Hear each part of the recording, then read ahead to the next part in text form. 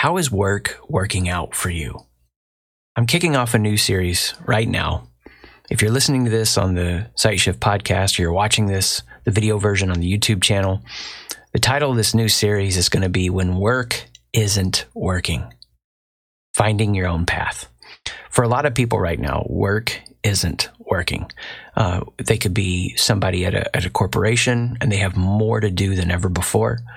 They could be in a situation where work from home has allowed them to gain time, but yet there's less time than ever.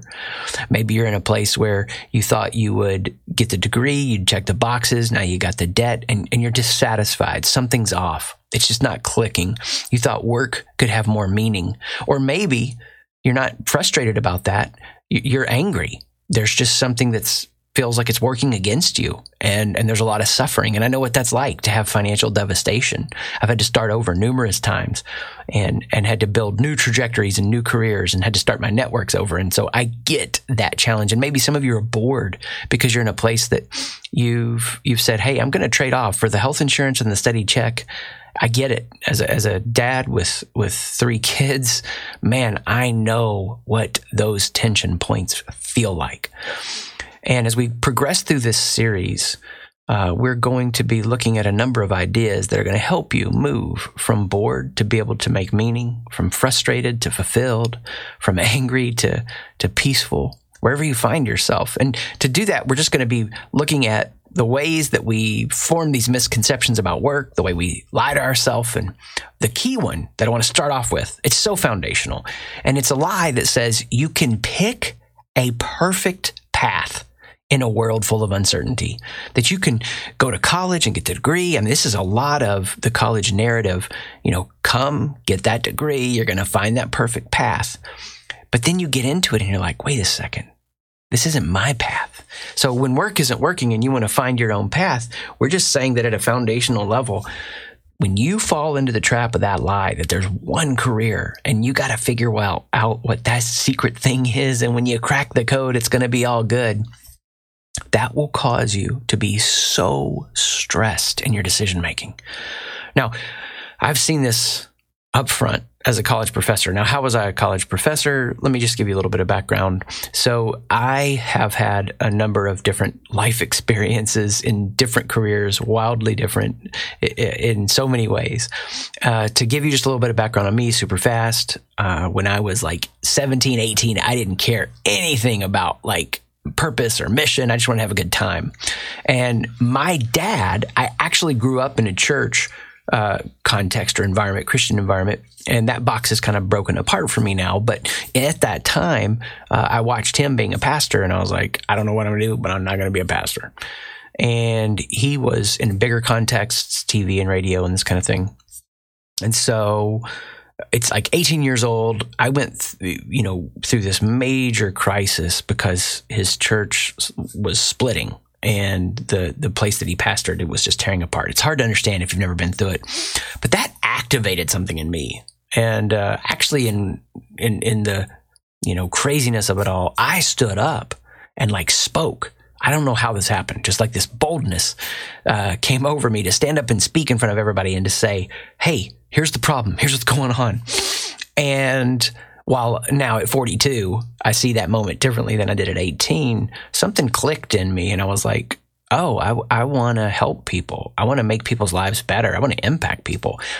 And that started a real pursuit. I mean, by age 21, I could sight read the Greek New Testament. I wanted to be, the best I could be in that field. Went to work with my dad in my mid-20s, and that was kind of the dream. After working with him, I was like, wait a second, this is not my path. I don't want to go down this path. I remember sitting on his porch with him and telling him, I know that, the church, this bigger church has bought into this plan and me being the next guy, but I'm not going to do it. And so I stepped out of that. I had some business failure. I was a substitute teacher for a while, just trying to make money. I was able to become a professor. And in doing that, was able to get all my classes waitlisted and had some success there, so to speak. I pastored some more, saw a church turn around and really thrive. So all these ups and downs and craziness. And in going through all these experiences, I was reading books about purpose and mission, trying to piece together what it means to figure out who you are and what you want to do in the world and how you show up, and so that you're not bored and you're not angry and you're not frustrated. And I've been in those places where I'm angry and I'm frustrated because I've done the right things and it's not working out. And I've been in those places as a substitute teacher where I'm bored and I'm taking my lunch break to go to the library and study and try to advance. And I am telling you, wherever you find yourself, if you are at this place that you think there's one perfect career path, you will succumb to a symptom of overthinking. And that overthinking will get you to try to calculate too much, to try to figure out too much. And the consequence of that is you're going to miss little jumps, little steps, little side moves you can make that are your greatest opportunities. You know, like wildly, serendipitously, however you process life, fate, luck, whatever. When I was aware of what I'm sharing with you, that I don't have to figure out the whole thing. When I shifted from trying to figure out the whole thing and got out of the anger and the frustration into this setting down of a lie that I've got to have one perfect career path that matches up for me, I was able to relax and start relating to work differently. As a throwback to the philosopher Soren Kierkegaard, he said, life is not a problem to be solved, but a reality to be lived.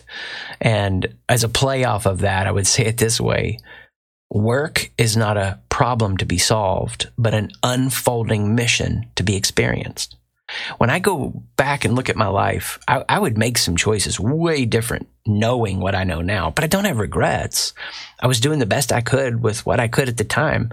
I now look back and see the reason that I wanted to be a pastor in a lot of ways was just to be close to my dad. And as I stopped making choices from a place of pressure or anxiety or insecurity or lack, then I started making better and better choices because I was relaxed. And I said, okay, mission is work is an unfolding mission to be experienced. It's not something I have to lock down and perfectly figure out. It's the difference between a career mindset and a mission mindset. Yes, career trajectory is smart to think about, but there's a deeper way to process it, and that's having a mission mindset. And when you have a mission mindset, you're able to both think long-term and short-term. You're able to be in the moment and make smart moves with a long-term vision in place. And so I've spent so much time thinking about this. I've studied so much like Ikigai and Jim Collins' hedgehog concept. All those were good, but they didn't get me there. So I had to make something that helped me, that could take all of my pains and desires and joys, all the weird idiosyncrasies about who I am, the uniqueness of me, and the experiences that I've been through, and use something that helped me cook all that down into what made sense for me to figure out how to cooperate with work as an unfolding mission to be experienced. That I could leverage all the things that made me feel anxious. I could leverage all the things that made me feel insecure. I could leverage all the frustrations, all the things that felt like wasted time. And I just want to say to you, you're not too late.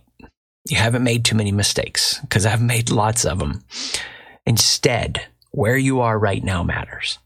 And what I want to invite you to is SightShift.com, SIGHT shift.com, where there's an opportunity for you to get this guide with these pieces that I use to triangulate, and to get a masterclass where I teach you through that guide, so that you can, in a completion of this in 1 hour, this 1 hour masterclass and this guide, get a reality shift for you, that you're not trying to figure out what this one magical career is.